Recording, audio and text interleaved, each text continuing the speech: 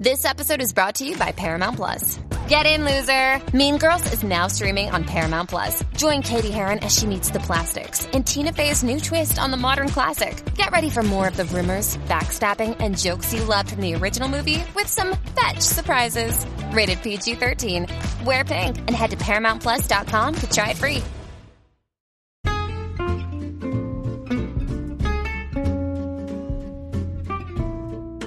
Hello, and welcome to It's a Fandom Thing. I'm your host, Erin Marlowe, and each week I'm joined by a panel of guests to discuss all things fandom and pop culture, primarily from a female perspective. You'll find everything from fanfic, to cosplay, to Schitt's Creek, to Supernatural, and everything in between. So put on your favorite piece of fandom merch, set aside that fanfic that you're writing about your OTP, and sit back and enjoy this week's episode.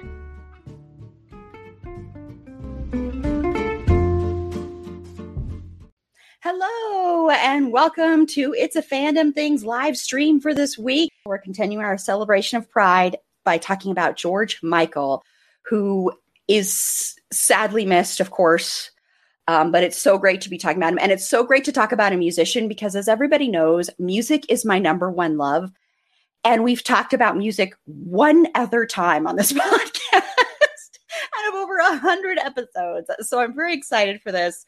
But we have two great panelists with us. Carla, who's been on every single live stream we have done since we started doing live streams. And we have a great guest panelist, Jesse from Sudden But Inevitable podcast. And they just started their second season last night. So I'm very excited to have both of you on. So I want my panelists to introduce themselves and tell me one thing you're into right now in pop culture. Carla.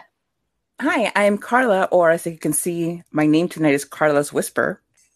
And, I guess it would be nice to tell you what I'm into, the things I'm very into, but it's George Michael all day. No, it's not queer as folk, although I tweet about that. I tweet a lot about that, and it makes Erin sad. And you tweeting about queer as folk does not make me sad. You having not anymore. You having wrong opinions about Brian is what makes me sad. I think it was making you sadder in the first couple of seasons just because there were so many tweets about Brian. I was like, and I knew you weren't going to like him. I'm going to be honest. I was like, she's not going to like Brian at all. But, whatever. I'm trying to get over it. So, but she's starting to like him a little bit more in season 4. And she agreed with him. And that was I almost fainted. So, yeah. So Jesse, first time on here. So tell me what you're into. And also, Ricky says you didn't put a costume on. You actually took your costume off. Is there something Ricky to D from Best Flicks with Ricky D. It's Ricky He's not D. incorrect. Okay. Yeah. He's not incorrect. This is more my true self. I'm more flashy and confident than I seem to be sometimes on our podcast, The Sudden But Inevitable Rewatch. But right now, I'll be 100% honest with you, ladies. I'm mostly just into Cowboy Bebop because that's what we're covering on this season of Sudden But Inevitable. So I'm watching Cowboy Bebop. I'm listening to the soundtrack constantly. But my off-brand answer is the Castlevania anime. I just finished the 4th season of that, and I was very satisfied. Horror in general, not really my thing. Castlevania, though, definitely my thing. And high production value anime, also definitely my thing. So I've been loving the hell out of Castlevania. And definitely recommend you check that out. Where is that? That's on Netflix. It's a Netflix. Oh, it is on original. Netflix. Okay. And this is Erin, and I got to see another movie in a movie theater today. I went and saw The Conjuring, the 3rd one, The Devil Made Me Do It, which I had a lot of fun. I know some people don't like it, but I thought it was good. I thought it was kind of scary, which, it takes a lot to really scare me, but I love those movies. Plus, seeing Vera Farmiga and Patrick Wilson together is always wonderful and amazing. So that was great. And then my other thing is, last Saturday, the other Erin A, surprised me with her find of Boogeyman. with the award-worthy performance from Barry Watson. I cannot believe this. She said there were 2 copies there. They were $4, and she bought both of them. And the guy was like, "You want to buy both of these?" She's like, "Hell yeah." And inside, it says Blockbuster. So I'm very excited. I haven't watched it yet, but I am very, very excited. Okay, awesome. So let's get into George Michael. So, of course, everybody knew George Michael first from Wham. So I want to know, Carla, did you love Wham? And are there favorite songs of yours from Wham? I feel like I didn't so much love Wham as it was that I loved George Michael in Wham. So it just worked out really well for me that he went solo eventually. But there are a few songs that you can't help but love. And of course, you have Wake Me Up Before You Go Go, which is, a classic. That's probably the first song that I heard by Wham. And I heard it when I was in Mexico, so I had no idea what they were saying. I was like, doob, doob, doob, doob. Doob, doob, doob. It wasn't until I moved here and like many years later when I just happened to hear it on the radio that I was like, oh, that makes so much more sense. Like the doob, doob, doob. And I mean, they're just like, Last Christmas, the only reason that I like that song now is because of the way that it's used in the Mindy Project. So it's more like a sentimental kind of attachment to that song. By far, my favorite Wham song is Everything She Wants. Because it's one of those songs that I feel like Wham, because they were so poppy and they were so,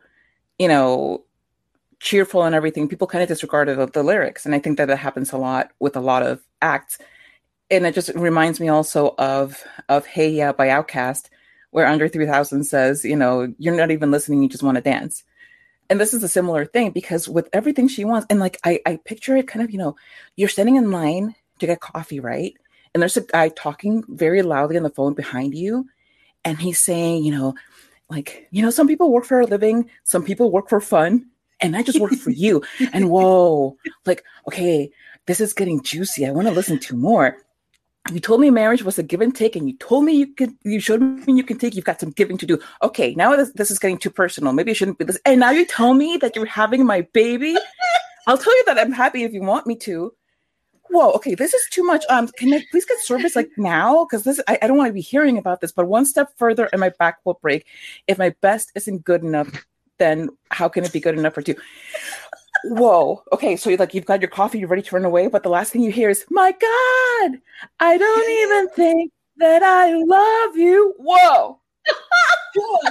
TMI. Save it for when you're in your car just yelling. The whole coffee shop has just heard you telling your spouse that you don't even know that you love them, and she's having your baby. Okay, this is too much. But what I love so much about the song, in addition to all of that, is that it's one of the first songs that I remember listening to and I remember hearing the lyrics for, where it's an imperfect relationship. And it's kind of telling you, okay, don't settle. Don't just marry somebody because you feel like you have to marry somebody, because you're going to get stuck in this thing where, if you don't really know them all that well before you get into it, and you discover down the line that you're not really compatible, then you've done all this for nothing. And then when you add kids in, it makes it all the more difficult to extricate yourself from the situation. So I think like there's just a lot jam-packed into that beautifully written, beautifully sung song. And yeah, it has like a poppy beat to it that you can kind of like dance to, but it is stellar in the writing. And that for me is what really makes it. That was amazing. I mean, seriously. To your point, Carla, I think that a lot of the music in the 80s specifically was kind of the sort of thing where you would sort of just disregard it out of hand because it was all pomp and flash and no substance. I mean, a lot of acts were actually that, and yeah. And I feel like some of the best stuff that got going in the 80s is the stuff that, stuck around because it was actually good. Even though it sounded like 80s music, it actually had some content in it. And I think that's an excellent point to bring up. I mean, it's like Genesis is the one that I always think of when I think of 80s music that used to sound like 80s music, but still had content, right? I'm like, oh, Right. yeah, there's still soul in that, and it still touches me, even though it sounds like he's saying nonsense, right? Like, but I think that's probably what made George himself, if I can use only his first name, I don't know if that's appropriate, but I think that's Denied. probably what made him stick in the public mind. You know, it was like people immediately recognize, even on those Wham songs that are not really about something, because there are some of those Wham songs, you can still hear like there's something about that guy's voice that is deeply compelling, and there is talent in there. I don't know what the hell they're talking about, but they sound great. Like, and that's, yeah, it's to me, those are hard to find, you know, like a lot of 80s music. It's really easy to go, yeah, they're a one trick pony. This is what they did. And then they never did anything else. But I think my favorite part of listening to George Michael, and when I say listening to, I mean going in a YouTube binge, is watching his hair change and his looks change. And like, you can watch his demeanor change as he becomes more comfortable with himself. It's just like, this guy is an artist, right? He's a musician, but he's a musician in the style of an artist, where when you watch his videos, you can tell, like, you know, this guy has a vision for how he wants this story told musically. And it's like, I feel like to be able to instill substance into your music just through pure force of will and talent, especially in the 80s, is something that is, I mean, that's huge, right? I can't really think of many other musicians that you could say that about. He was an artist, a true artist. He was a very talented, very gifted songwriter, a very gifted musician, a very gifted performer. I mean, just watching him on stage is amazing. Watching him in videos, he really knew, because, you know, in the 80s, you had videos. MTV was the big thing. And he really knew how to utilize that medium, because I think some people didn't know how to utilize it too well. And he really did. When we talk about his solo career, I'll talk about a lot of that with the album Faith and the video for the song Faith too, which is just incredibly memorable. I mean, everybody remembers his butt in the very beginning. And then of course his guitar, and of course the jukebox and all that stuff. So yeah, he is. I think artist is a great way to describe him. I think the 80s gets crapped on too much music wise. It's one of my favorite genres to listen to. And there are some great musicians that came from the 80s.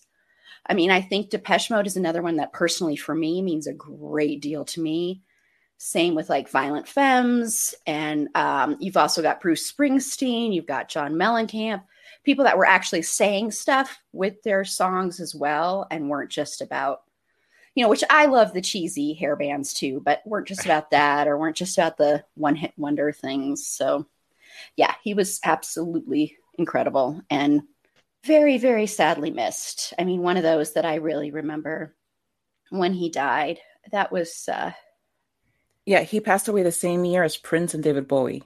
That's what I thought. Yeah, so we lost 3 great musicians, all from that same time period too. Yeah, and those are the ones that I can remember, because I know like 2016 was just packed with memorable losses. But you're right. I mean, and that's the thing, is like, so to sort of jump, I guess, back in my own timeline a little bit, my introduction to George Michael and Wham specifically was through my mother. I'm a very late 80s baby. I hope that's okay. I didn't really live in the 80s, right? I was born in the 80s, but I grew up in the 90s. So most of my earliest music taste, of course, you know, as it does for anyone, came from my parents. Thankfully, my mother has eclectic music tastes. So everything from George Jones to George Michael, you know, it was one of those things where I was like, this isn't my music. This is my mother's music. And for some reason, I am really into my mother's music. I don't understand this. Like, why should I be into my mother's music? Like, that's weird. But when I told her, like, hey, I'm going to be on this podcast, Ma, and we're going to talk about George Michael, she like immediately teared up and she put her hand on her chest and she went, "Do you remember when we would sing Faith in the car Aw. together?" And I was like, "Yeah, Ma, that's why like I asked to be a part of the show." Like it was one of those things where she said George Michael. I was like, "Oh, I have an emotional connection to that." So my mother was like, "Oh my gosh, you have to talk about this. You got to talk about this. You got to talk about this." I was like, "Yeah, I know. I'm gonna get there, Ma." You know, but the next thing that she said was, "Do you remember when he died?" And I said, I remember how it affected you, yes. And she was that whole year, to your point, she was a mess. She had seen all of those people perform live. So she was like, and, that was her formative music. So she was like, she was devastated, possibly more so with Prince than Michael Jackson, but she was like, the whole year, she just was like, you go to her house and she'd have music on, like really upbeat, happy pop music that she was just bawling to. Like, what are you doing to yourself, mother? She's like, I gotta listen to George Michael. I gotta listen to Michael Jackson. So yeah, it was one of those losses that was like you said, Carla, everything just felt like it was stacking up and up and up. Like, why are you doing this to us, year? Like, let us keep some of it. Come on, But all good things, as they say. But so his life had quite the effect on my life, even as a tertiary adopter, right? Yeah, and actually, ironically enough, I was having an early dinner with my mom, and I remember my mom playing the Faith album when, I'm older than you, Jesse. I'm not going to say how much older, but I'm older than you. But I remember her playing that album a lot. And then she's rebuying records. Like she's going through her life and buying records that meant something during different time periods. And she's like, oh, then I've got to get that one. Oh my gosh, thanks for reminding me. So it is great to hear that. And Bailey said it's so nice to hear other people have emotional family stories related to him. And and his loss. And that's very true. That's very true. I know that someone did send me a story. I don't want to say it if it's something they don't want said, but did send me a great, wonderful story that really shows how powerful music can be and how powerful artists can be to connect us. And especially if we don't feel connected to people, that it might be a way to connect. Okay. And Bailey said I can tell the story. So thank you, Bailey, for giving me permission. Bailey told me that, where Bailey is pretty conservative and not very LGBTQIA plus friendly. And she was telling me that when George Michael died, it was a moment of bonding with her family that didn't really happen much. And it was a time of sort of acknowledging the loss of someone who, this connection they didn't have, with someone who meant so much to the community, and being able to acknowledge how big of an impact he had and how great that loss was, and what a powerful moment that was for Bailey, and to be able to experience that and to have that memory. So I just think that's a really great story, and really goes to show how important George Michael was. That you can have that if you might not feel like you belong, or people are recognizing you, or recognizing how important certain things are. And then to have people that you may have not had that recognition from before to sort of connect with you when you're experiencing a big loss like that is pretty profound. So I want to thank you again for sharing that with me, Bailey, because that was really awesome to listen to. When you sent that to me, I actually cried. So that was a really beautiful, beautiful story. So thank you very much for sharing that. Okay, well, let's move on to his solo career, which Faith was his first album as a solo artist. Let's talk about that and how you felt about his solo career and favorite songs and that kind of stuff, Carla. And if you want to break down any song. There's so many that I could break down. But okay, so we start out with Faith, which is his first big solo recording. And then just before that, though, the transition song is Careless Whisper, because that one is he's still with Wham, and it's still he credits Andrew Ridgeley in the songwriting, even though Andrew Ridgeley didn't have anything to do with it. But it's a tentative moment for him because he wasn't sure about whether he wanted to go off on his own. He's very, this is from like a couple of documentaries that I watched, but he really didn't know if he could do this on his own, but he desperately wanted to. And that's just because, like, if you start to see the progression in his music and his songwriting, that's not something that really jived well with the Wham aesthetic and the Wham overall, musical, whatever. So he writes Careless Whisper, and this is a song that he wrote when he was 17. He releases it when he's older and when he's in Wham. And he has said that that it really bothers him that people are so emotionally attached to the song because the song is not very good. And that always cracked me up because it's a very famous song. And let me tell you, I hate the saxophone with like a fervent passion, but every time that the saxophone part comes on to introduce Careless Whisper, I am there for that. And that is pretty much like... I'm sorry. Do you just hate the saxophone like as a concept, or do you hate the saxophone in this song? No, not in this song. This is like one of the few times that in general, I hate the sound of the saxophone. I hate saxophone players. I hate the shape of... No, I'm just kidding. I'm kidding. I've never... I'm so kidding. The moment in The good. Lost Boys where he's jamming. It's like, die. Just somebody attack you. I've never met somebody with a vendetta against a horn before. But... Well, this is a wind instrument that I am happy to see go down in flames, and which is very hard because it's made of brass. But okay, yeah, I'm just not a fan of the saxophone in general. I think the sound is generally cheesy. I just wanted to know. Yeah. Well, don't make me go off on a rant about saxophones, man. Like, okay. Don't ask if you don't want to know. Just putting that out there. The sax rant. You know what? I love I Want Your Sex. I would hate the parody version, I Want Your Sax. No, thank you. I do not allow that. Don't want your sax. So, I don't want your sax. Carla is what's a term that I have recently invented to describe somebody who feels like they represent the parts of your soul that you wish were the most prevalent, right? Like, this person, I think, exemplifies what I wish was better about myself. So the term I came up with for that is soul slice, because Carla is like a slice of my soul. And when you put them all together, you get this big multi-topping pizza of good karma and good energy. And the reason that I had to bring that up is because I was also like just dying to say, I want your sax. And Carla beat me to it. And it was like, this is just meant to be.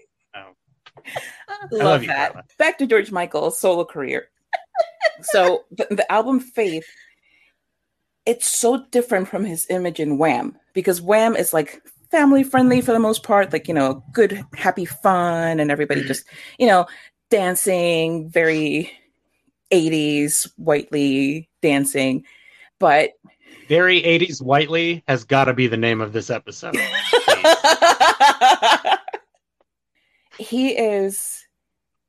He really comes to embrace in that particular moment of his life the sex symbol status and the everything that it can do for you as an artist, because it can really put you in front of people's eyes.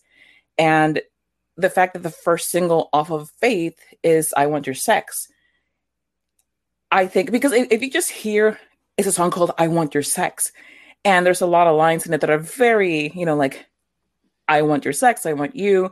So you just think, okay, well, this is a horrible song. It's terrible for our children. Oh, like the puritanical American coming through, which is why like so many radio stations either outright refuse to play it, or like Casey Kasem would play it, but he would refuse to say the name of the song, even though it says I want your sex 30,000 times in the song. But if you really listen to the song, it's about monogamy, and it's about how, because this is, in the middle of the AIDS crisis and the AIDS scares. So artists who are not straight and they're not out, there's a lot of pressure to write songs that appeal to hetero listeners. And especially so in a time when homosexuality is already demonized. And as the AIDS crisis is used to further anti-gay sentiment. So, these songs have like a dual purpose, because it's not just translating like a thought or a feeling into rhyme. It's also layering it, with your actual desires and experiences, but also a veneer of straightness, so that it can be palatable to the general masses, as it were. The videos are very heteronormative and very, it's a dude and the girl and they're going to bone. But the song itself it's saying, yes, I know we're all in a panic because we may get AIDS, but if you're being monogamous and if you're being careful, just go and do it. There are so many lines in it that, and of course, like now my brain is failing me on it, but what's your definition of dirty baby? What do you call pornography? It's weighing on my mind. It's weighing on my soul. It's taking so much time. So why don't you just let me know? But all of it comes down to, let's just do this. If we're careful, we'll be fine. Just enjoy sex because it's a wonderful thing. And like, to your point about that song in particular, though, Carla, with the lyrics, like, I feel like for me, what struck me immediately about it was, in particular, the content, right? Because I'm like, I have never heard somebody say that in music before, because I'm very young, not because like I've never heard music, right? But so it's like, I've never heard somebody talk about this, and he's talking about it with a lot of confidence, like no questions asked. He's like, this is how I want this thing to happen. Here's how I feel. What do you say? And it's like, it's almost like his impression of heteronormativity, to your point, Carla. Like, this is how straight guys talk. They're just like, hey, what's up, girl? You're hot. I want to do you. Let's go do it. Like it, but he still manages to instill that with like some poetry and some rhythm. And again, the confidence in his voice is like, to me, that was the striking part of it, right? Because if right away you're like, oh, he said sex, and then you start listening to it and you're like, oh, he knows what he's talking about, though. It's not like he's just saying sex for some reason. Like, right. Yeah, it's getting my attention, but he knows what he's talking about. Yeah, and but this is part of the whole package of him packaging himself as this idealized version of what a sexual icon is, and using that to bring people on and listen to his music and really listen to the lyrics. Because all of the other songs in the album Faith, they're about something, like even Monkey, which is just like the silliest song. I don't know why it went to number one, because like it's a why can't you do it? Why can't you set your monkey free? And we all know it's not like a literal monkey. It's not like Marcel and Friends and they're trying to like sell him to a zoo or anything. No, it's like, get the monkey off your back. Okay, we get it. It's still a song about a monkey. Why would you do this? But Faith, I guess it would be nice if I could touch your body. But even that song is about something more than just touching people's bodies. And then the two major ballads, well, actually three, because you have Kissing a Fool, but the two real major ones that really stand the test of time, which are One More Try and Father Figure, those songs, part of the reason that they're timeless is the lyric and the way that he sings them, because there's so much passion in them. Particularly, I think, with One More Try, it starts out kind of softly and he's kind of, begging, please let me go. And then he hits that part towards the end where he's just like singing his soul out. And he ends with saying, okay, well, I'm too weak. I just, let's try one more time. Father Figure is a song that I think is really often misunderstood because, it's a sexy song. He has a lot of sexy songs, yeah, but they're not always about sex. And Father Figure is not about sex. It's about learning from somebody, having somebody in your life that you can look up to as a young person who is trying to navigate the waters of relationships and of in his case, sexuality. He's singing this as somebody who's looking back and, like being kind of like a mentor or somebody, but if you look specifically at the lyric, I have had enough of crime, that's a very important lyric in this song because, homosexuality is seen as a crime, as a sin, as all of these things, all of these taboo things. And it's very important to him to get across the point that it shouldn't be. It shouldn't be like that. And I've had it with this stigmatization and this being kind of cast aside because we have this, quote unquote, forbidden love. So I think like that's very important to acknowledge. And then as you go on to his other albums, there's such a change in the demeanor and in the type of music, because it starts off very poppy with Faith. It's very straight up rock pop. You go to Listen Without Prejudice Volume 1, and there's a huge leap from the one to the other, because then you start to hear the notes of bossa nova and more jazz and more funk coming into that album. And this is the point where he doesn't want to have that same image anymore. He starts refusing to appear in videos, and all of the videos feature models, because then you're still getting the titillating sexuality, but you're not getting him as being part of it. So he's, taking his own power back from the label, from MTV, and saying, no, I will give you what I want to give you of me. And the rest is just my voice and my songs. And that's what has to be the important part.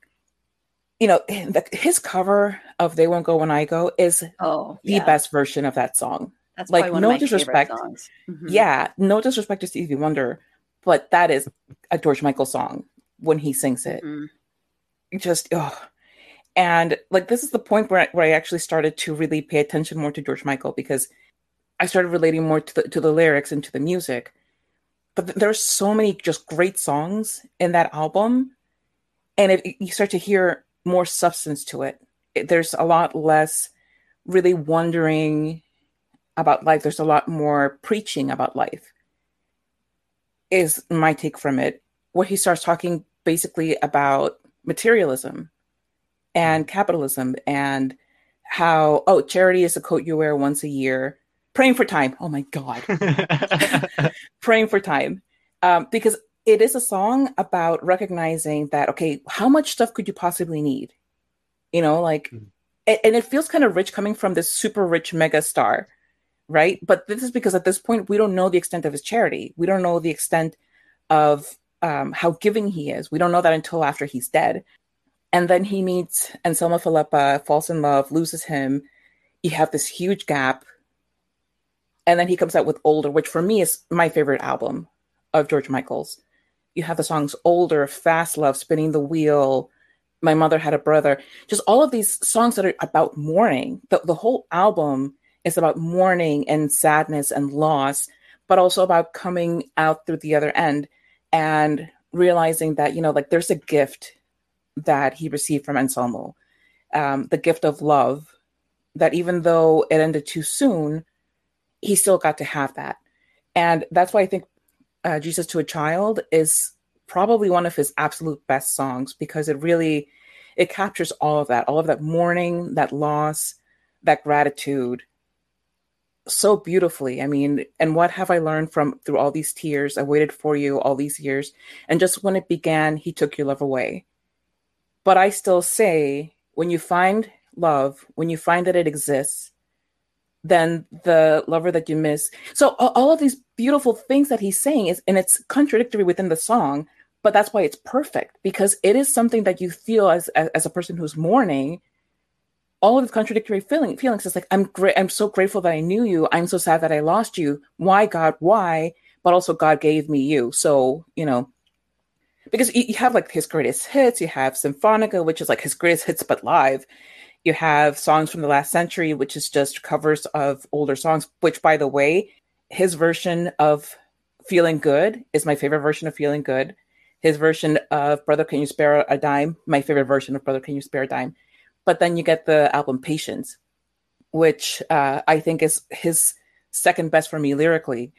You have the song Amazing in there, which is a tribute to his new lover, and how, I think it's amazing the way that love can set you free. And you tried to save me from myself, so darling, kiss as many as you want. So now he's gone from like strict monogamy in his music when he was younger to a more open take on relationships, where it's like, okay, it doesn't really matter if we're out doing whatever with other people. Well, you're my home. You're what I'm going to come home to. The song itself, Patience, is beautiful. It's another cry against materialism and against, the satellite says, don't you want it? Can't you see the things that you lack? And then like a father figure taking his children in his arms and turns his back against these pressures to have. But my favorite song off of that record is Through, where he's saying, is that enough? I think it's over. Everything has changed. And all this money and cruelty instead of love, people have we no shame. It's beautiful. He's acknowledging that, greed gets you nowhere. It doesn't get you the love that you deserve. It doesn't get you the great things that are real in life. And there's that lyric at the very, very end towards the very, very end, where he says that, it's a cage of his own making. What kind of fool would remain in this cheap gilded cage? I have no memory of truth. And like the first time that I really heard the lyrics, I was just crying because it's so true. Like you can't have all these wonderful things. You can't have this mega successful career and all of this money and all the things that come with it. But is that really the best part of life? Like he at this point had already lost Anselmo. He had lost his mother. Like the two most important people in his life had gone from his life. And all that he has left is money and fame. And is that what he really wants? And he's fallen to deep depression, and he's using substances and getting into lots of legal troubles and everything. But, so it's such a reckoning for him that I think it's what really makes it for me really stand out. As we go from Faith on down all the way to Patience, his songs become more confessional and more revealing. Like he's really starting to bare his soul because that's all he has left. He had David Gross, I forget his last name, for like 10 years, which is 5 times as much as he got with Anselmo. But he still wasn't satisfied. Like he still started spiraling. So he never really managed to reach those personal highs after that. So he reached for other highs that weren't serving him in his life, and that, things just kind of got very complicated for him. And then he stopped really writing and really releasing stuff, which, as a consumer of his art, like it made me sad, but it's at the same time like, okay, if that's what he needed to do.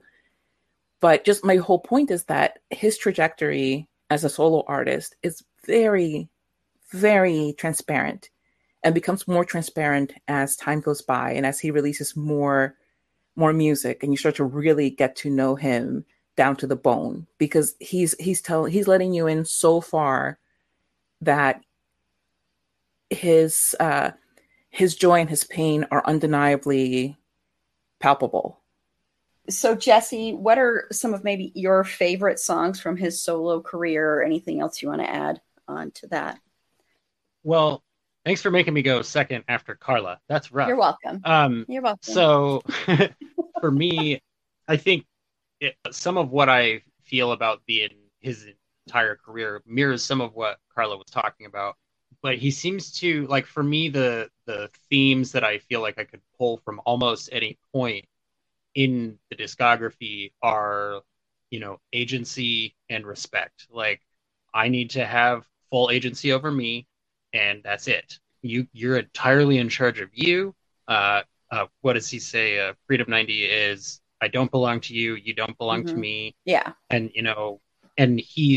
but he also has lyrics of, don't you think it's time you had sex with me? So it's like, he's being very honest at all times. And I feel like his raw vulnerability is that thing that I couldn't identify in his voice, where I was like, why is his voice so compelling? Like, I just want to hear it more. And I think the answer to that is you can hear that vulnerability in there. That he's always being honest and open, even if he's feeling ugly or, having a rough time. That he's accessing a true part of his soul. And I think what makes that impressive is some of the packaging, right? Like it looks like he's putting it in the shiny sex symbol package. And to Carla's point, like I wouldn't have picked up on that as a kid, that he's using his platform to communicate how he wants, right? Like I didn't pick that up. I was just like, that guy is like very confident and wants to be on the screen all the time. I feel that way too. So maybe that's a normal thing, you know, like so I think the most personal impact that George Michael had on me was he was the first man that I ever saw that was like, he's really good looking. And then I had to immediately process that, right? Because I'm like, whoa, wait a minute. I can't think a man is good looking. Like, I'm a man. Like, I'm 12. Like, what's going on? And then, you sort of naturally go, oh my gosh, what does that mean? What does that mean?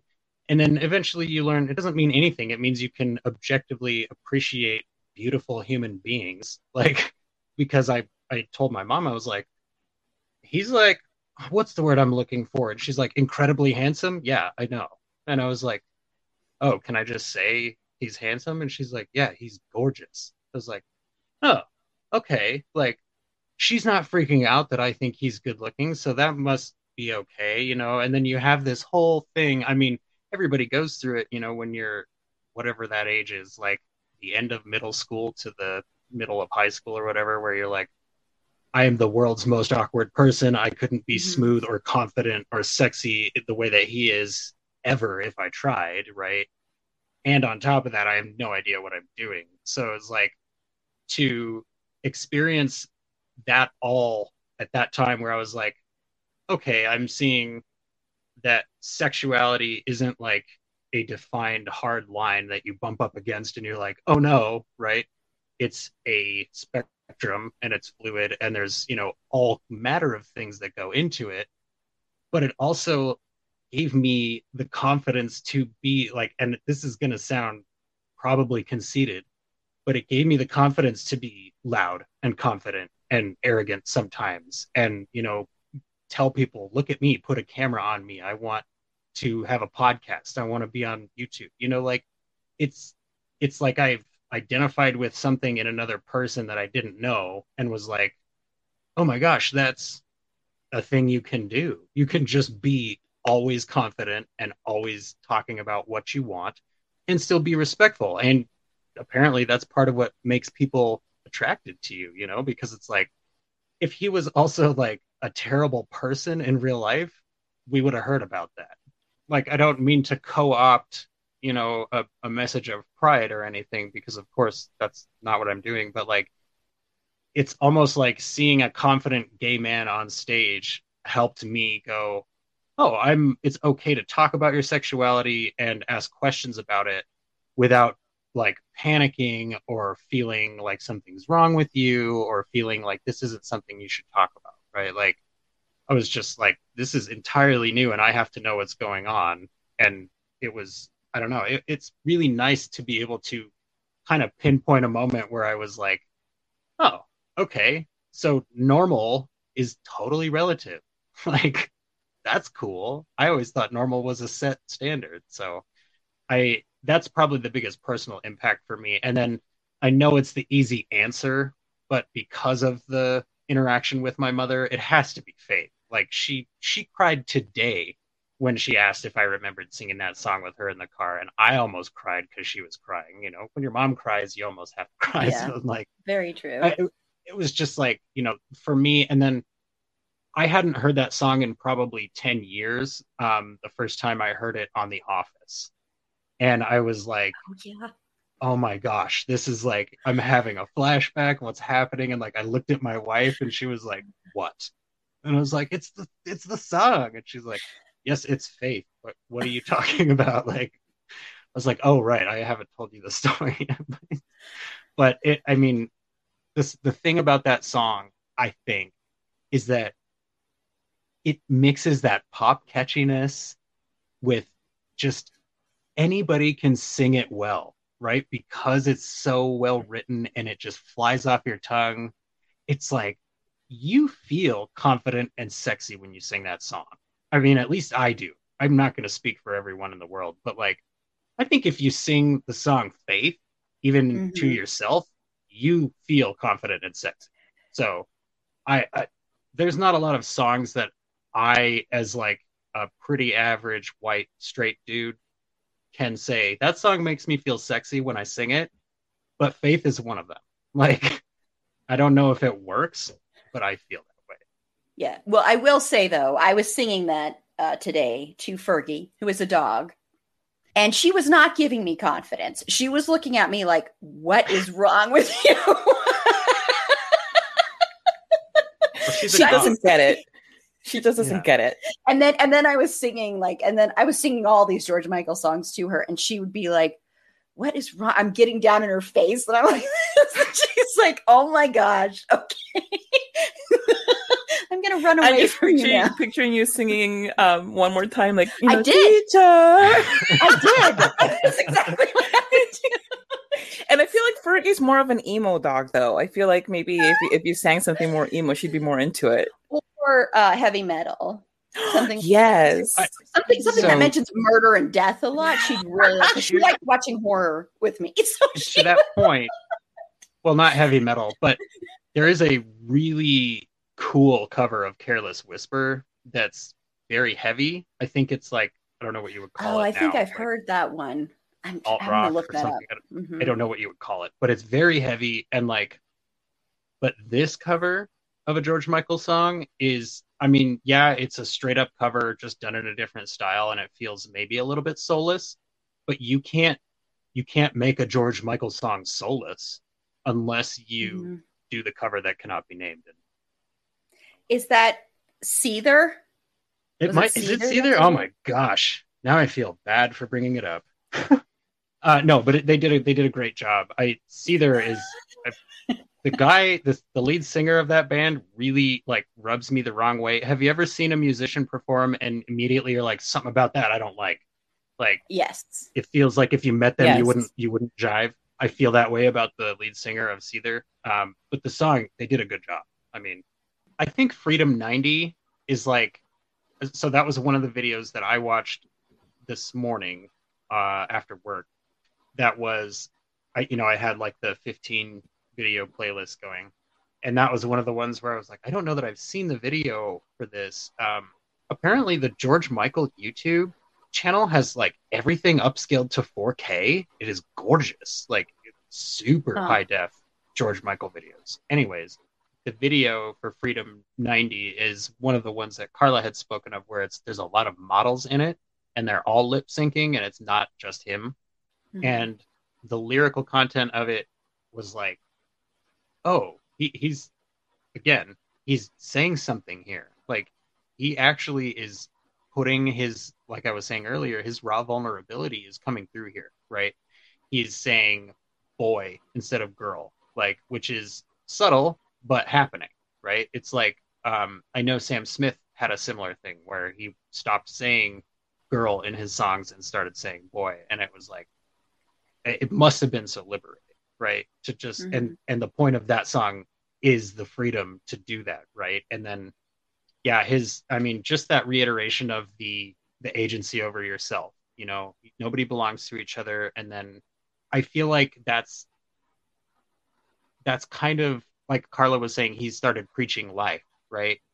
That was, in the gay community, the mentorship and the people who had survived, all the persecution and then the epidemic, and all that stuff. I know that those people were hugely important to the younger generation in the community, because those were the people that were saying, hey, we were at Stonewall, we were here, we did these fights. This is why, you are here because of us, sort of a thing. And we're here to guide you, not like say thanks to us, but like, we can help you with our experience. So to see that happen through his music and through his art and through his career, and to know that it's like, it's so emblematic of the community, right? The support and the love and the unconditional agency, and, just you're in charge of you. And that's all I ask you to do. It's, I mean, if you go watch a bunch of George Michael videos, trust me, it'll hit you like it hit us. You'll be reaffirmed in your love for George Michael, because damn. Yeah, very, very, very, very true.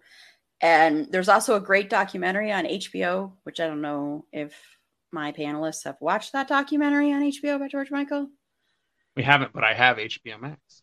So you should go watch it. It should still be on there. So yeah, go watch that documentary. It's really great. And there's a great scene in there where you watch, they're playing They Won't Go When I Go. And you watch as Stevie Wonder listens to it. And you watch his reaction to hearing the song. And it's so beautiful because he's just overwhelmed. And he's just like, I think he cries. I can't remember, but he just thinks it's just absolutely beautiful. And it is. It's a lovely cover. I think it's one of the most beautiful songs, period. I cry every time I listen to that song and I sing all the lyrics. And it's almost like a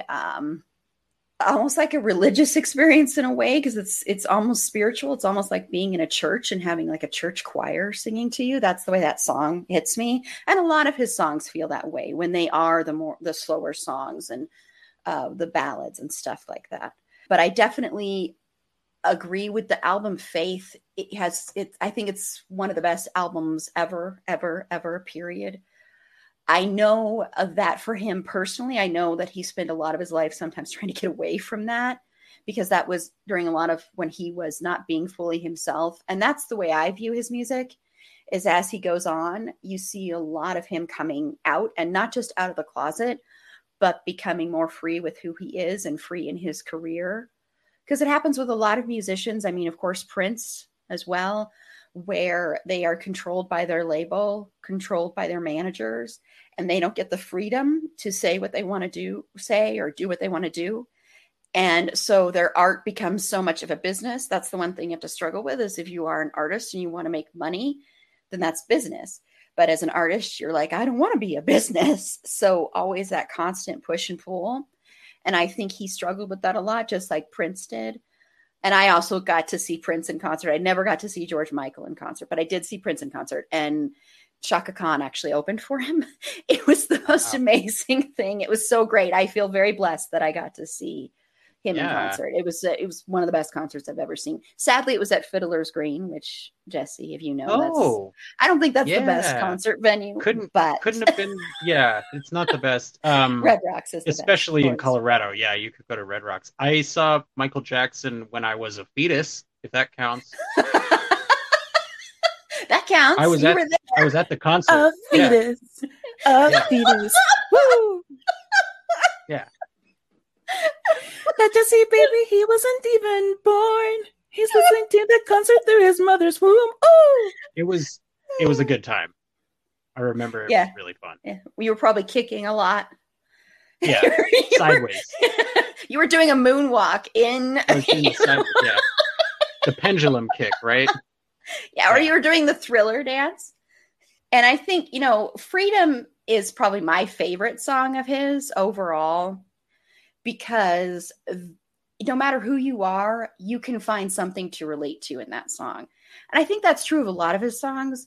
But I think with that one, it's like, it is about freedom, but it can be freedom however you define that. Freedom to be yourself, freedom from maybe something that's holding you back, freedom from a toxic relationship, freedom from a toxic friendship, freedom to finally pursue your dreams, freedom to be who you are. And that was so much of what that song was about, and what that video was even about. And it defined, I think, a lot of his life going forward. And even though there were tragedies and bumps in the road and stumbles, I think what George Michael was all about was being okay. I know you said okay with a different kind of, with being normal, and the defining normal as not what you might have thought normal was, Jesse. But I also think what it is being okay with not being normal, not being that norm that everybody has there, being okay with being weird and different and odd, and embracing that. And also embracing the fact that you're a sexual being, and whatever that means to you, whether you want sex, don't want sex, whether you're gay, straight, bi, pan, whatever that means to you, embrace that. It's your sexuality, own it, don't be ashamed of it. And he definitely wasn't. And I know when the Faith album came out, that was like, I don't think people realized how impactful that was and how impactful all the sexuality around it was. And granted, he wasn't out then or anything, but it was so sexy. I mean, and it was something that was dangerous almost, like even in the Faith video and the way the camera pans up him when he's, you know, I mean, of course his butt thing, but also when he's when he's by the jukebox and he's got his foot up and he's tapping there and his sunglasses and his guitar and his jacket. And it was like, he was like almost like a bad boy. And he was also someone that, ooh, you probably wouldn't want to get next to because, oh, he's so okay with sex and he's so okay with his body and he wants to be okay with your body and he wants to have sex with you. And I think that's the way a lot of puritanical people saw this. Really, it was like this. But that's part of the appeal right there, because his demographic was definitely the younger demographic. And what does the younger demographic want to do at any point is to tick off their elders. And it doesn't hurt that he has a beautiful voice, that he has really catchy songs.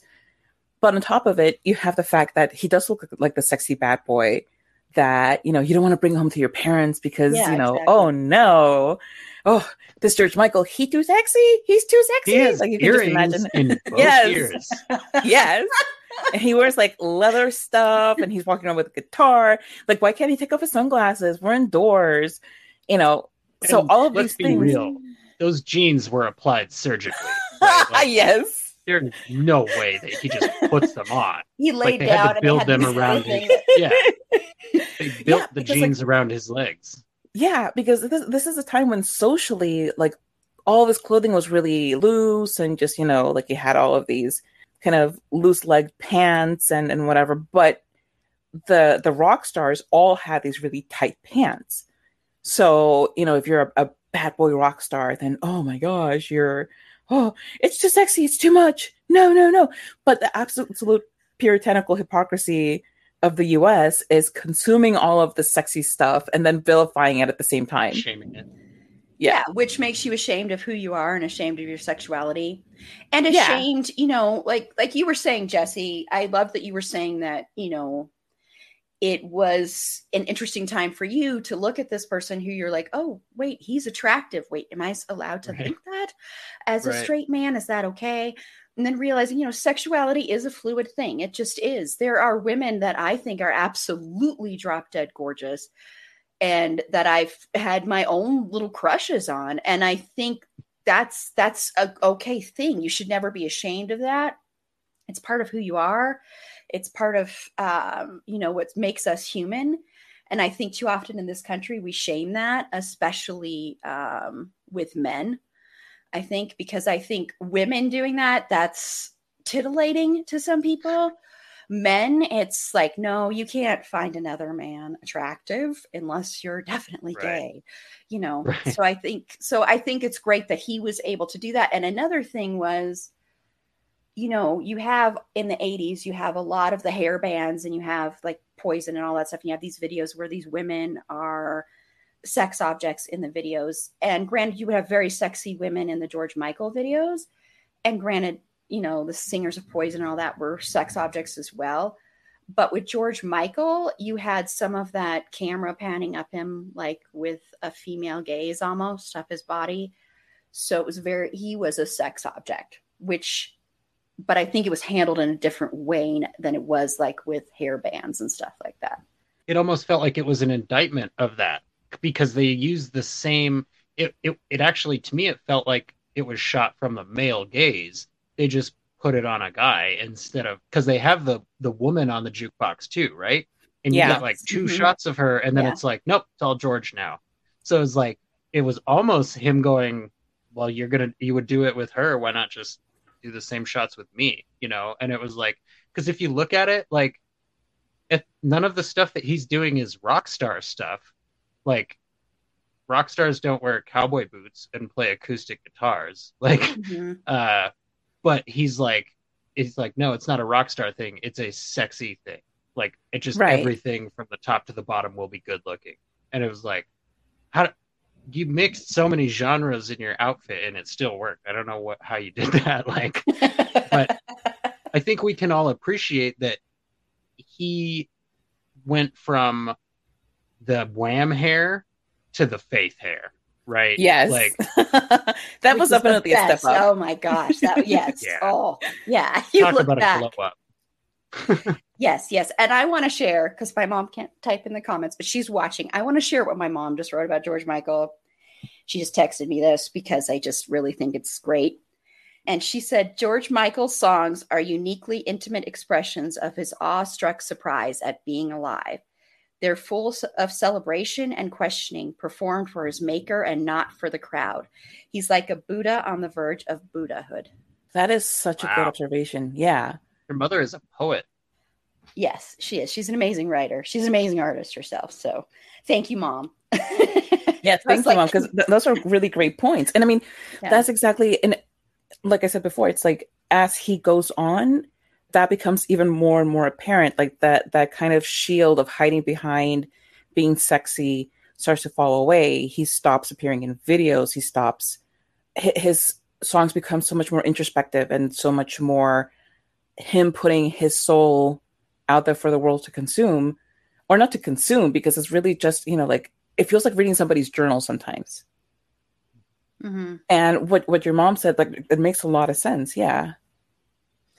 Yeah. He does have that quality of like, it does sort of seem as though he's screaming into infinity. Like, I will declare everything there is to declare about who I am and what I want and why I deserve to be comfortable with that to any, heart or mind that is listening. And that's an excellent image that she conjured. Mm-hmm. Yes. So thank you so much, Mom. That brought tears to my eyes when I was reading it. And yeah, so thank you for letting me share that too. So yeah, I thought that was a great way. And that also, I think, says better than I was saying what I'm trying to say about George Michael has this power to, he does it. And I don't mean this in a, like, at all, like putting him down at all, but he doesn't really give a crap if you are going to like him or not. And it's not that he doesn't want you to appreciate his art. It's not that he doesn't want you to grow from his art or get something from his art. It's more that he has been through so much to get there and to get at a place where his art, his own art, and it's him and it's his lyrics and his music, and nobody's going to be controlling him. And also to a spot in his life where he can be like, this is who I am sexually. This is my sexuality. This is how I identify. And you're not going to pigeonhole me and you're not going to judge me. And so I'm just going to say what I want to say. And this is my journey and I'm sharing it with you.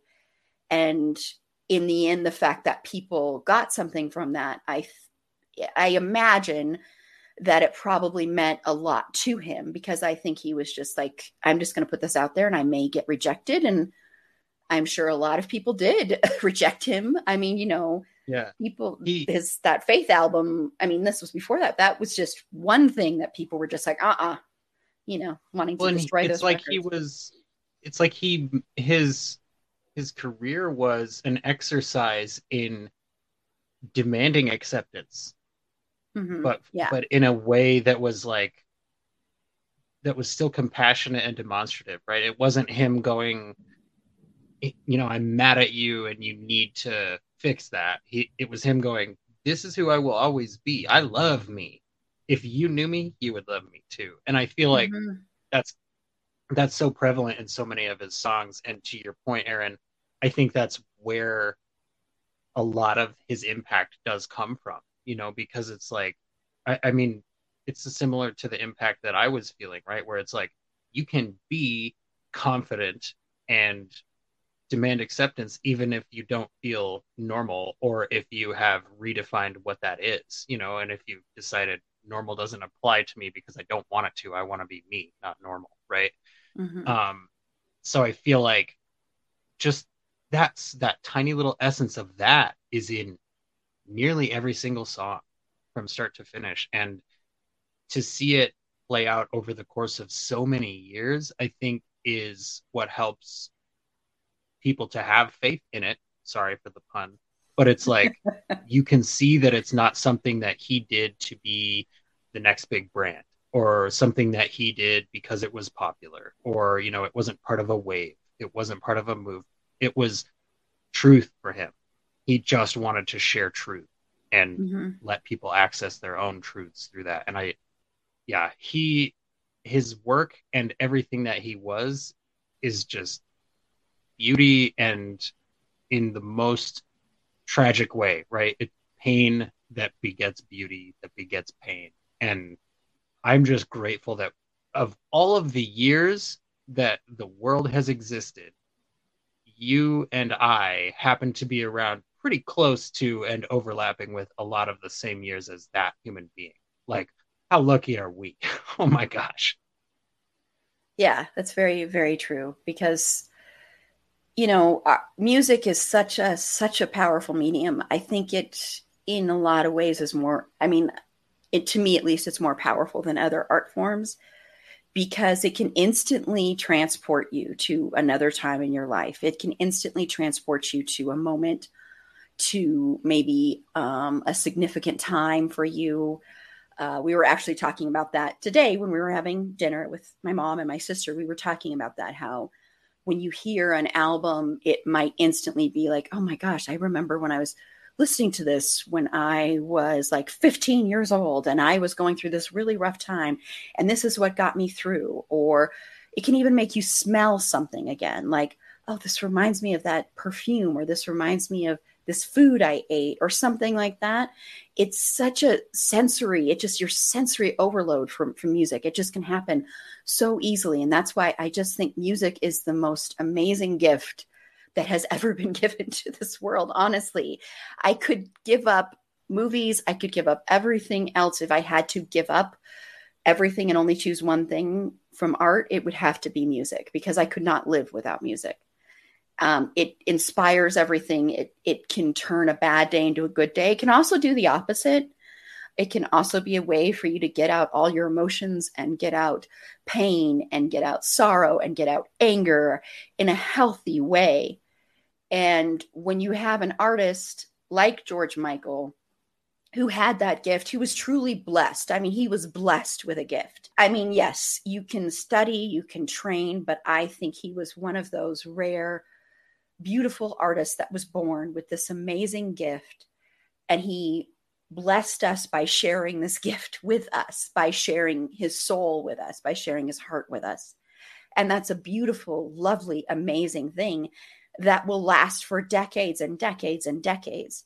My hope is, decades from now, people who weren't alive when he was alive will discover his music and find something in it that speaks to them. And I do think that can happen, because I think his music lasts. His music stands the test of time. As cheesy as that sounds and as cliche as it sounds, it's true with him.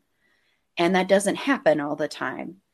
And I do think it's so amazing that we have lived in the time of so many great artists. And of course, we've sadly lost so many great artists, but we also still have some that are around that are such blessings and so beautiful. And the fact that they share their art and their heart and their soul with us it's just amazing. And yeah, music is just everything. It's just really everything. And even when you don't have the lyrics, sometimes just the music can speak to you in a way. And also, I think it's like poetry, where, I mean, of course it is like poetry, but where with poems, I think you can find something different in a poem than maybe even the writer intended. And that's the beauty of poetry. And that's the same thing with like a painting or a drawing or any form of media. You can find what you see in that. And I think that's the way music is. Like his song, like I said, with Freedom, that can mean different things to different people. And I that's what's so beautiful about it. So, yeah.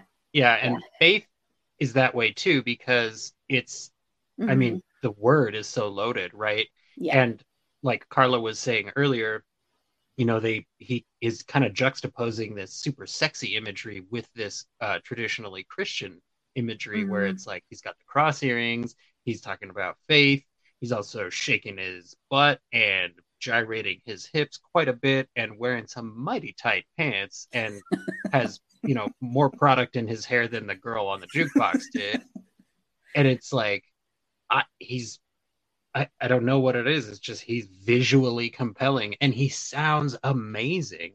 But that concept could mean different things to different people, because for me, what he's saying is like, yeah, it would be great to have this relationship right now, but I gotta have faith that if I keep working on me, then I'm gonna find the relationship that's right for me, or I'm going to someday be right for you, or whoever he's singing to. It could be that, or it could be I gotta have faith in myself, like I can get through another week with no crazy sex as long as I have faith in myself, And then, maybe it's also like, but I also got to have faith that the next option that comes up is going to be way finer than you. Like, there's so many things you could ascribe to that, right?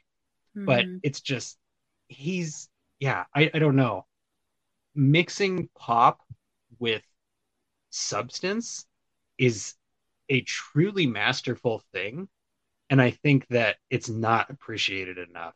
In anyone that does it. Yeah. But specifically with George Michael, like, I mean, he is one of those names. It should go Michael Jackson, Prince, George Michael. You know what I mean? Like, it should always be that sentence. It should never be one of those guys. It should always be the whole sentence. But like, and David I feel Bowie. like maybe, well, right. Well, David Bowie. I think a lot of people just put Bowie on his own tier, but like, that's true. I just feel like he's one of those names that I feel like I want to hear more frequently when people are talking about the greats, So maybe we can help people do that. Yes. And like Panda says, and like I said, music can cheer you up on a bad day. Just spending this past week, just yesterday, I was listening to George Michael because that's all I've been listening to pretty much all week. And I was driving in the car, listening to it at full blast and singing at the top of my lungs and dancing in my car while I'm driving. I mean, don't worry, I was being safe. And what's so great about that is, at least for me, I don't care at all what anybody else driving by thinks. Right. I don't care if I look like what is wrong with this person. It's so much fun. And that's what's just so amazing about it. I mean, today when I was driving to the movie with my sister, Journey's song Don't Stop Believing came on. And we turned it up and sang it, both of us, at the top of our lungs, dancing in the car while driving to the movies. And it's just one of those things where you're like, you have to do that with certain songs. Anytime Faith comes on, you have to sing along to that song. And, that song could also be interpreted in ways where, because you do have in the beginning, it starts with music that's very much like church music, like choir music. And the church has hurt the LGBTQIA plus community so much and hurt a lot of people. I mean, the church just has hurt a ton of people. And so you could also interpret it that way too. You could also take part of it and see, someone taking that and not twisting it, but making it more beautiful in the fact that, yes, you can still have faith. You can still believe in something. You can still have your spirituality. And that can be separate from the church, because the church is man. It really, yeah. It's and that speaks to his just like his audacious insistence upon being accepted. It's like, he's like, I will mix everything that I can that makes you uncomfortable just for the sake of it. And you need to accept that. Like it, and it's not, it doesn't feel like he's attacking anyone. It just feels like he's going, look, this is all just imagery and song. Look, it's fine. Like, if you look at the taboo thing, you will see it's okay. Everything is fine, and it's I love his provocative nature. Like, that might be the word that best fits him for me. Like, just all around musically, everything, like, but yeah, I that's an excellent point, Aaron. Yes, we need to talk about music more in this podcast. I'm very ashamed of myself because I'm such a music person. We are going to be talking about 80s music. We're going to do a whole episode later this year talking about 80s music. Yes, Carla is going to be on that one. So that will be a blast. And I'm sure when we do my live birthday celebration, I'll be talking about music a lot. If I could, I'd like to ask one question before we move on. Yeah, of course. You had mentioned that music is one of your go-to things when you're having a rough day. I'm definitely the same way. So if I am in a bad mood, I have to put on heavy music. It has to be rock or metal or something. And then I immediately am energized and feel better, and I feel like I've focused myself. I'd like one song from both of you. It doesn't have to be George Michael. What's one song that you two go to when you're having a bad day? I was going to say a whole album, but probably Bluer Than Midnight by The is one of them. That's the first one that popped into my head. Any Depeche Mode song also, but I would say that Bluer Than Midnight by The. It's very situation dependent. Like there's no one song that I really go to, but I feel like lately it's been a lot of Queens of the Stone Age that I gravitate towards when I'm having a bad day. In particular, I Sat by the Ocean. Because it's such a beautiful song, and you can really sing along to it, and I don't know. I think it's just a really pretty song, but it's very singable. So yeah, I would please like both of you to send me links to those songs because I want to experience. Oh, them. definitely, well, yeah. Whenever you insist, and whenever I can share the with more people, I will definitely do that because the is a band that needs more fans in my opinion, and their album Dusk is like my soul. That song speaks to my entire soul. So that's what I was going to say is for me it was an album too. I was like I can't pick one song. So like if I'm feeling upset or angry, I listen to the album The Fall of Ideals by All That Remains. It's very heavy, very fast metal. All of the songs are like uniquely bright and positive. Like they're all about how, this is rough, but I'm going to pull through because I've got the power to keep myself in line and stuff. And I think there's like no swearing on it. Like I noticed after listening to it several times, I was like, this is a whole aggressive metal album with no swearing.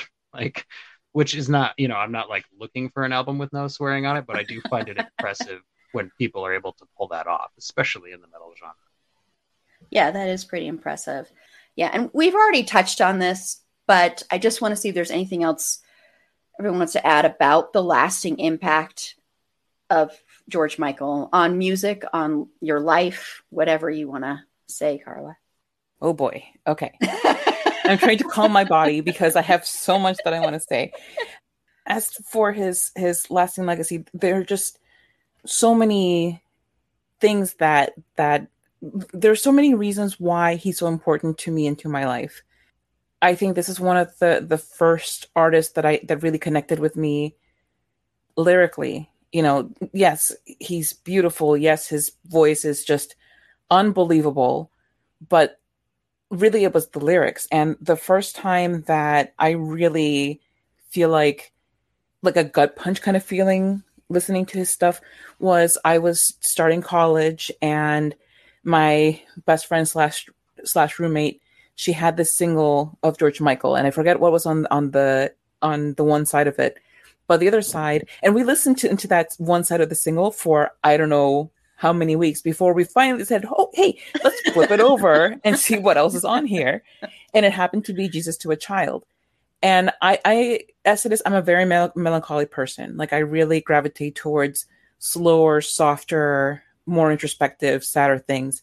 And this song, she and I were both crying when we finished listening to it because, and like I've said, it's a song about Anselmo and love and loss and grief. And we hadn't gone through any of that really, but just the way that he sings, it really makes you feel what he's feeling.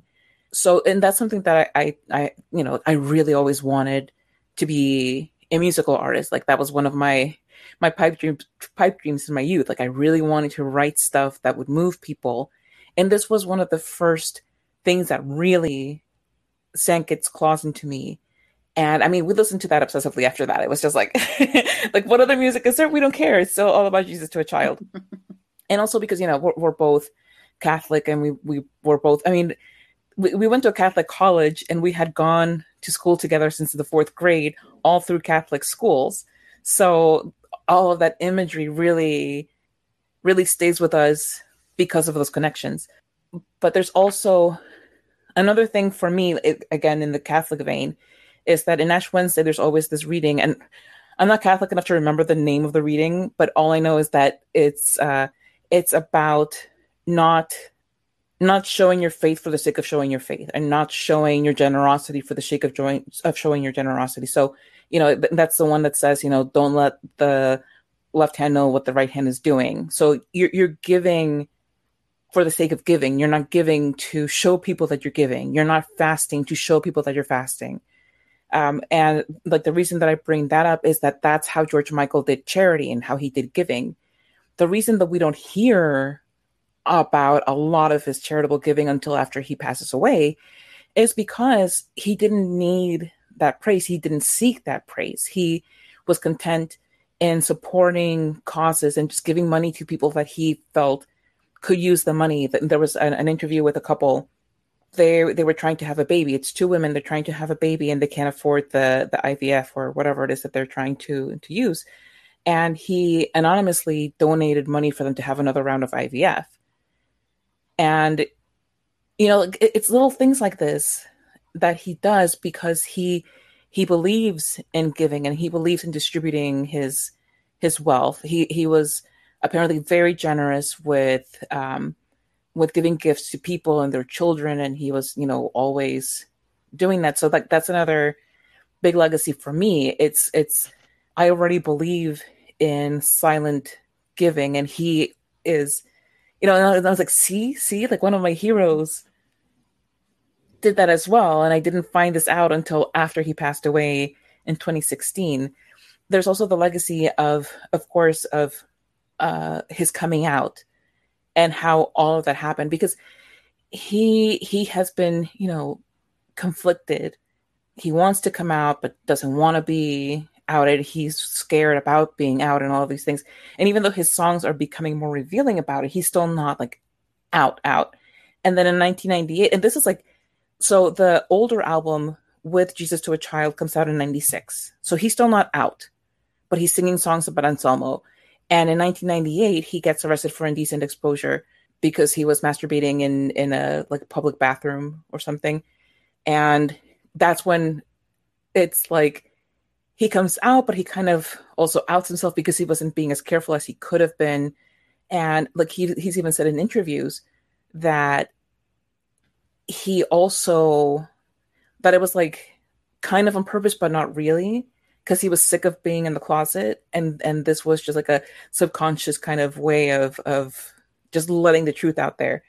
But also for me personally, it also made me stop and think about, okay, well, why is it bad for somebody to be gay? Again, I've grown up in Catholic education my entire life. Why is being gay bad? You know, like George Michael is not a bad person. Why is it bad for? Because, you know, this he was cruising with all of this, and it was done very clearly to try to entice somebody to, hey, come and give me a hand with this handy, why don't you?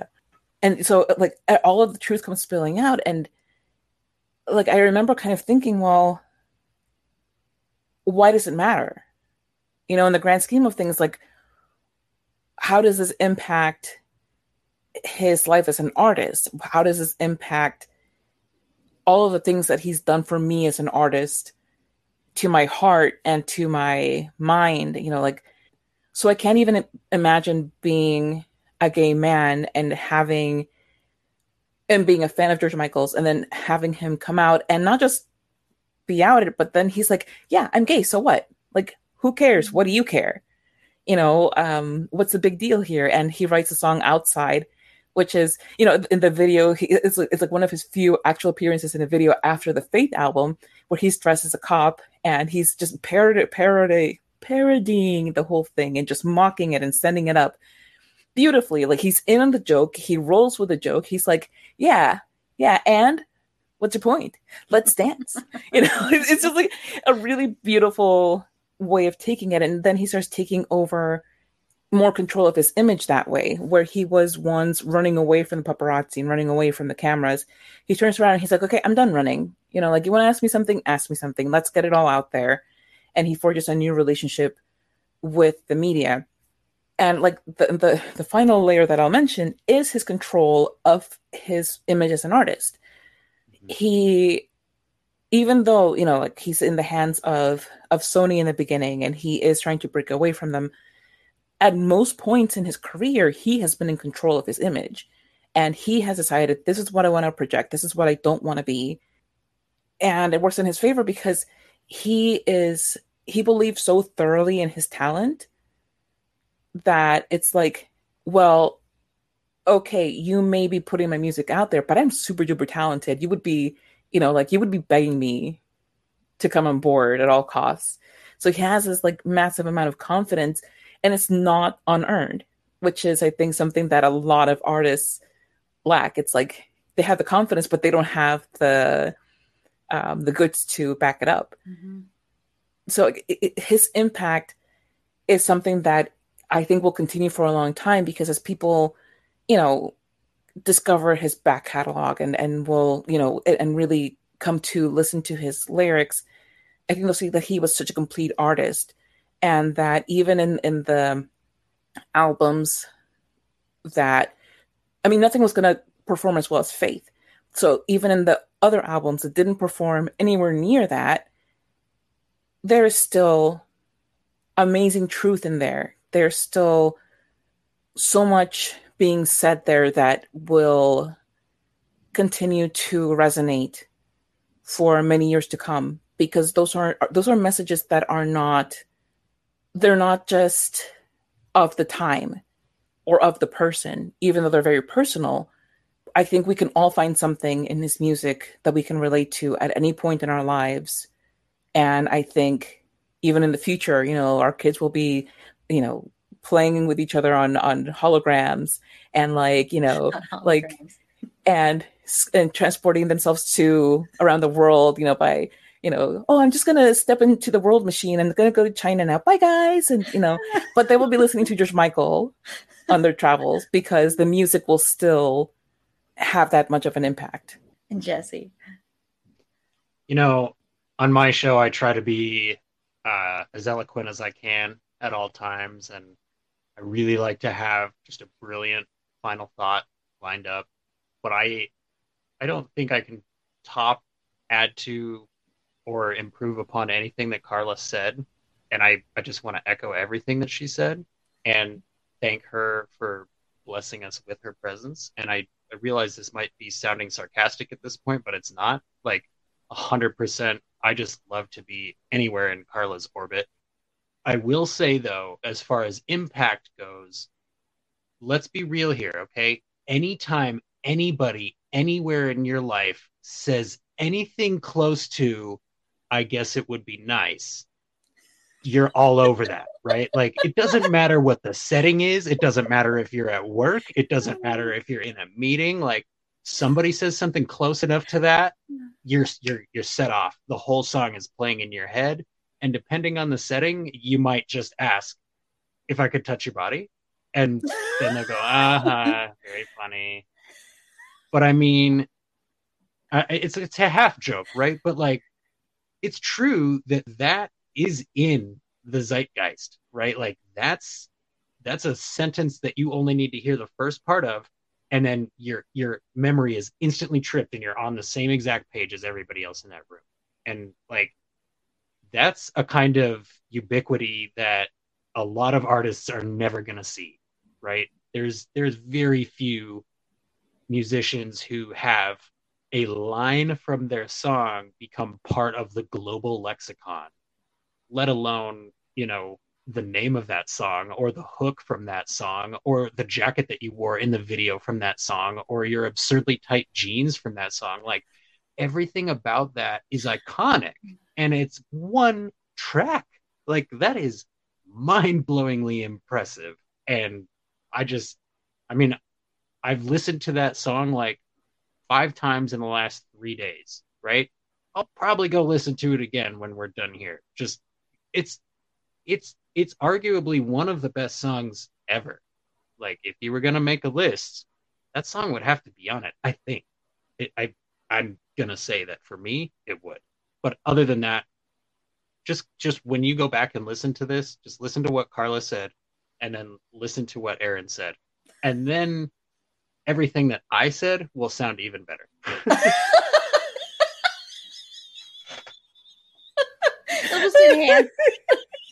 No, what you were saying was great too. Yes, it was. No, it really was. So, yeah, I mean, there's not much else I can add to what has been said already. Really love the image of in my head that popped in my head of watching grown teenagers getting in and doing the transporting to a different country while the album Faith is playing.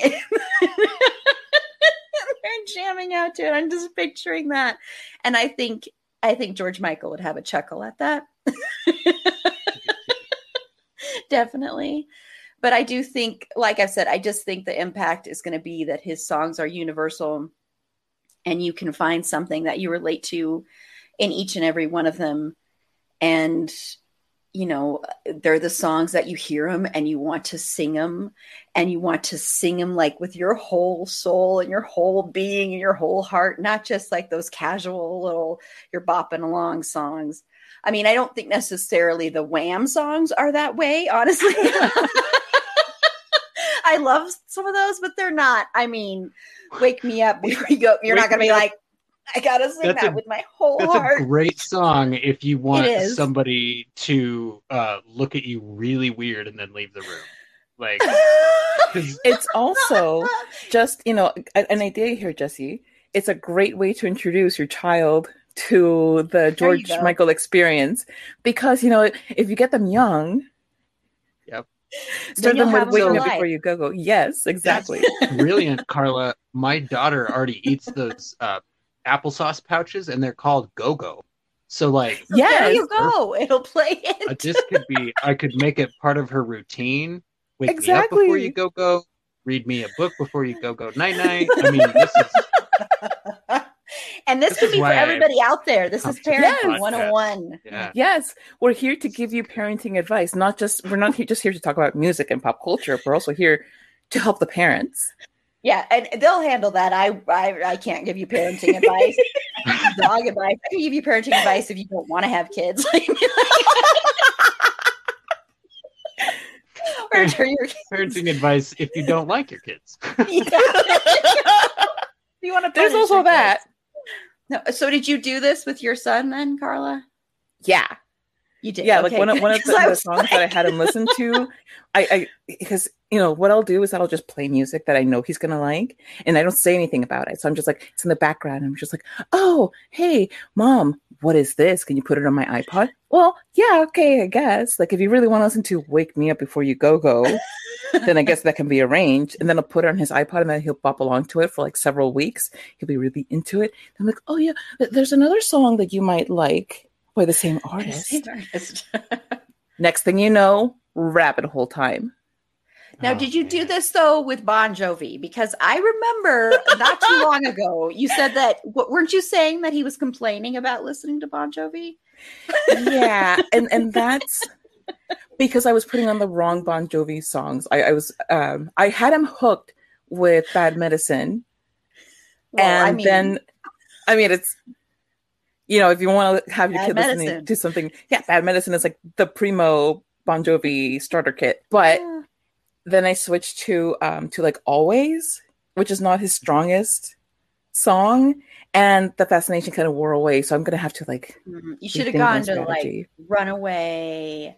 Yeah, like I think a lot of the songs from like the New Jersey era and, you know, all of that will get him hooked right back in. So I'm not too worried. I got this covered. But this has been a lot of fun. Honestly, it's been so much fun talking about this with both of you. And thank you to everybody who's watched and made comments. And definitely we need to do more music. So on our next live stream, we are going to be talking about a fanfic. I just laugh about it because I still can't. I don't know why, because we are a fandom thing. So, I mean, it makes sense. But this is what we're going to be doing. And it's going to be at a different time because I am going to go see The Lost Boys at Red Rocks next Saturday night, the movie. So nice. I'm going to have to endure the saxophone scene that Carla would be cringing at if she was there with me. I don't want your sax, Lost Boys.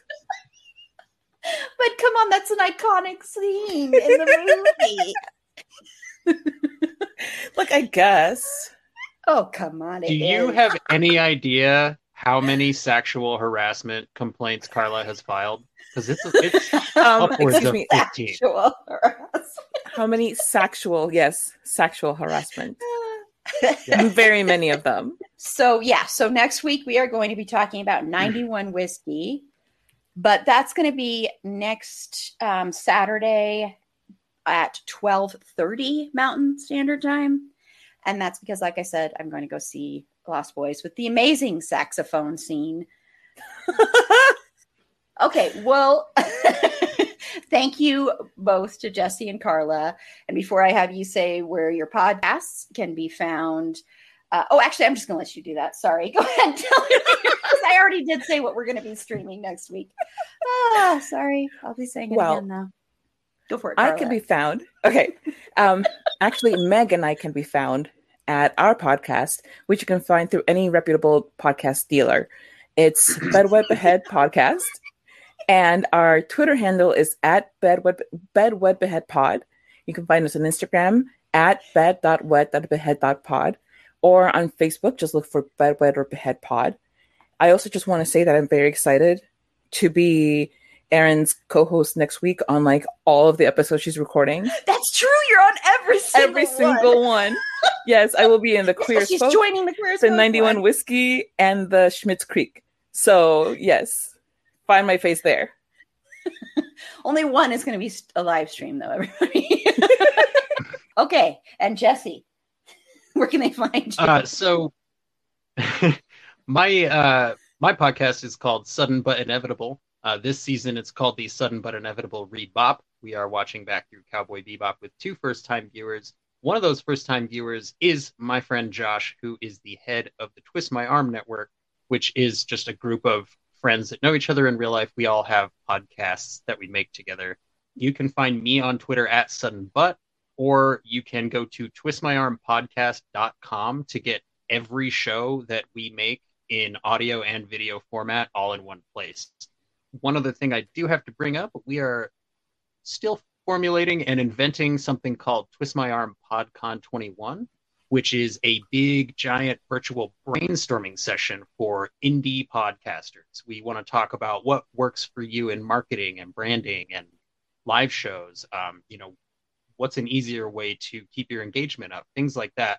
We just want to talk about what's worked for us, what's worked for you, and maybe share some of our knowledge and some of our experience, because a rising tide lifts all ships, and Twist My Arm would love to be part of your tide. Other than that, you can catch us every Friday night live on youtube.com/twistmyarmpodcast talking about Cowboy Bebop.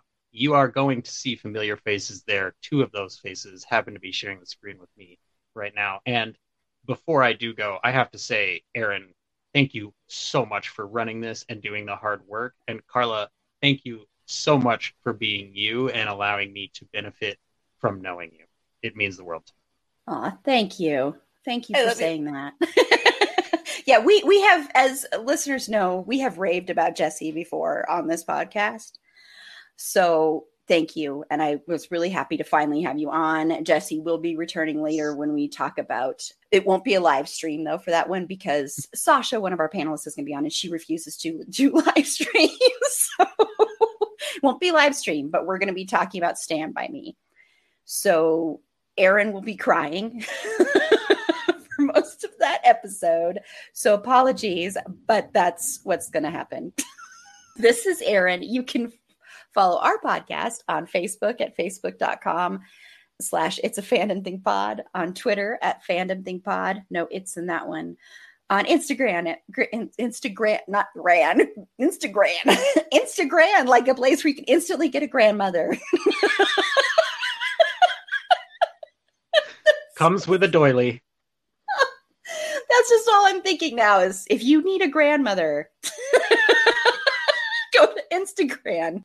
You can follow us on Instagram at It's a Fandom Thing Pod. And then I forgot to say where you can actually follow me. Sorry. You can follow me on Twitter at @AprilBeauty. The E and the A and the B are capitalized.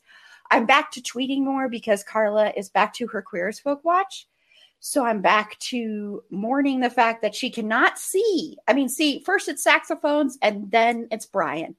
So maybe I've got to, you know what I've got to find is something with Brian and a saxophone. And just spam you. Don't you do it. Don't you do it. I am a lot more happier now because Carla's back to tweeting about Queer as Folk, even though she breaks my heart every week. I still love it. It makes me happy. And speaking of Queer as Folk, like Carla mentioned, that's going to be not our next episode that's dropping, but that's going to be next week. We're revisiting Queer as Folk. So I just want to throw it out there. Please don't put it in the comments right now because Carla hasn't seen every season. But if there is a storyline, because we're just going to be focusing on storylines for this. If there's a storyline you would like us to cover, please contact us on social media and let me know because there's so many of them. And I just want to make sure if there are ones that people want to make sure we talk about, please hit me up and let me know. And if you haven't already, go listen to our first Queer as Folk episode, which is still competing with Lucifer for the #1 most popular spot. Because every time it inches closer, Lucifer just gets more listens, which I just think it's actually Lucifer listening to the episode now. And he just can't stand that somebody's trying to beat him. Not even. It's just Tom Ellis, like It's sitting just in Tom his home. Ellis. Like, oh, I see that my podcast is falling behind. I am going to bump it up and listen a few more episodes. Okay, but anyway, on our next episode, we're going to be talking about Orange is the New Black, which we've already recorded this episode. And I think it's a really good discussion about what the show does right and all the wrong things the show does, especially when it comes to tackling Black Lives Matter. That's where the show really, really falls short. So we talk about that a lot. We talk about representation. We talk about how important it is for representation behind the camera because then certain things won't happen. So, yeah. So I think it's a really good episode, though. We do talk about positives. It's not all negative. But that's with the other Erin and Judy on that one. So that's a lot of fun. Thank you so much, everybody who has joined us. And until next time, remember, it's a fandom thing. Black Lives Matter and stop Asian hate.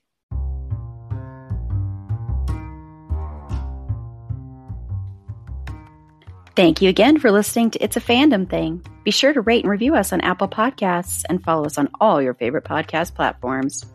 Our logo was designed by Brooke Belly with cover art by Carla Temis. Additional research was done by Megan Archuleta. Our Instagram and Facebook content producer and creator is Erin Amos, and our producer is Lila Tafola. I'm your host, Erin Marlowe, and remember, keep that fandom spirit alive.